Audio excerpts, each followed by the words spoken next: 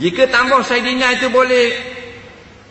boleh kerana menghormati Rasul, mengapa kita tidak menambah Sayyidina pada azan 5 kali sehari? Minta hurai. Baik. Jadi dia kata, kalau dia kata boleh kerana nak menghormati, kenapa kita tidak tambah di dalam azan? Nah, masalah Sayyidina ni dia tak puas hati. Dia tak puas hati sangat. Sebab tu kita tahu dah, geng-geng ni dia benda-benda gini, dia cara Sayyidina, talqin, ngaji kubur, tahlil. Tapi yang terang buat benda haram, mereka tidak akan bersuara sama sekali. Setuju tak? Ini masalah. Bila gini jujur tak dalam agama? Tak ada jujur dalam agama. Nampak? Jadi kita Tuhan beri otak. Kalau gini lah perjuangan, hak remeh-temeh, hak khilaf ulama, duduk tekan sangat, hak jelas haram tak berani bersuara, ini bukan orang yang nak mengamal ma'ruf nahi mungkar sebenarnya. Faham? Jadi ulama kata tak haram, kalau kata Sayyidina tak haram. Nampak?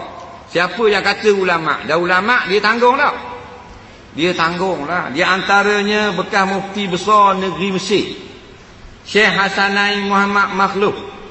Dia kata menambah lafaz Sayyidina di dalam salawat tidak haram, hukumnya adalah harus.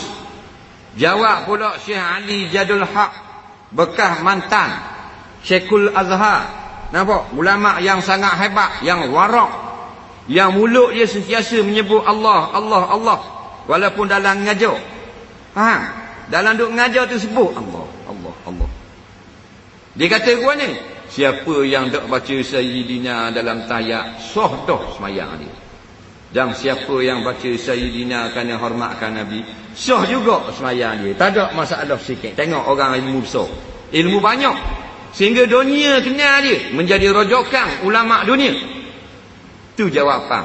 Kita ustaz hak cat ayam berok kapur baru nak duduk pertikam benda-benda khilafiyah. Batu kita nak tengok rojak kitab-kitab, tengok kitab-kitab Al-Azhar.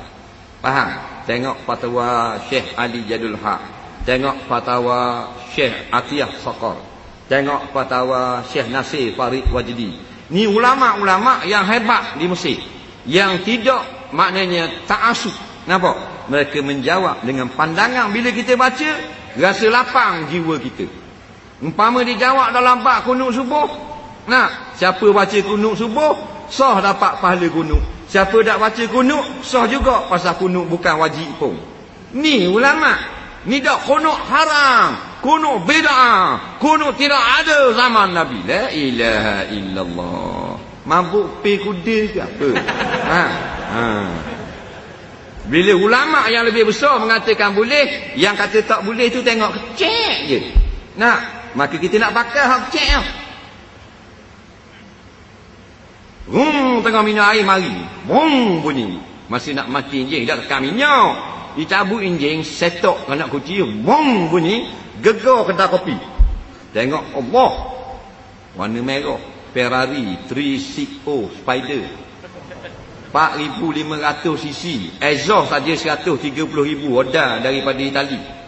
Laju Allah, laju bawa 4,500 cc, top speed 320 km sejam. Dia senyap minum air, teh satu, minum air tuang dia.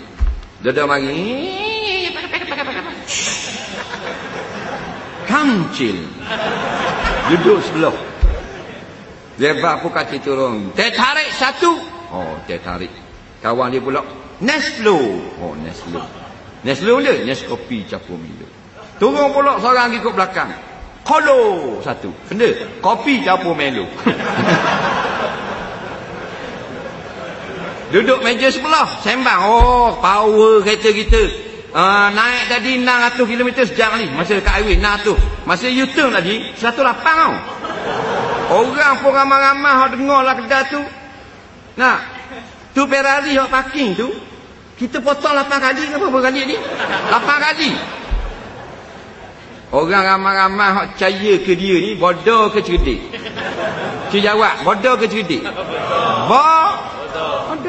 Gitu juga. Bila ustaz dia duduk petikam benda-benda khilafiyah gini, yang ulama kata larang, jangan cara benda khilafiyah. Ini susah dah, urusan ulama-ulama besar dunia. Jangan balas benda khilafiah, bukan benda mungkar. Benda mungkar kita nak balas. Man ra'a minkum munkara. Siapa tengok benda mungkar, fal yughayyir. Bagus waktu kita kena ubah. Benda mungkar. Tengok dalam kitab fiqh, benda mungkar yang haram dengan sepakat ulama. Faham tak? Baru kita cegah. Tapi yang mungkar tak cegah. Duk benda-benda lagu ni. Nampak lagi? Lepas tu duk percaya, 8 kali boleh potong Ferrari. Memang Ferrari berhenti kecil, dia potong. Nampak? Jadi Tuhan beri akal, jangan kita buang akal kita letak menjadi binatang ternakan. Sehingga ustaz-ustaz yang jenis guni pun kita anggap lebih pandai daripada ulama-ulama mujtahid, daripada maknanya Syekhul Azhar, daripada mufti-mufti negara-negara Arab yang hebat-hebat. Nah, biar guna akal yang waras. Kemudian biar ada ikhlas di dalam hati. Bila ikhlas ada dalam hati, benda ni akan datang ketenangan di dalam hati kita. Tidak ada rasa marah, dendam, sakit hati dan sebagainya. Bila benda tu ada, syaitan ada dalam hati. Ngajar pahlawan pun, syaitan ada di dalam hati. Kita tidak akan selamat dan tidak akan sampai kepada Allah.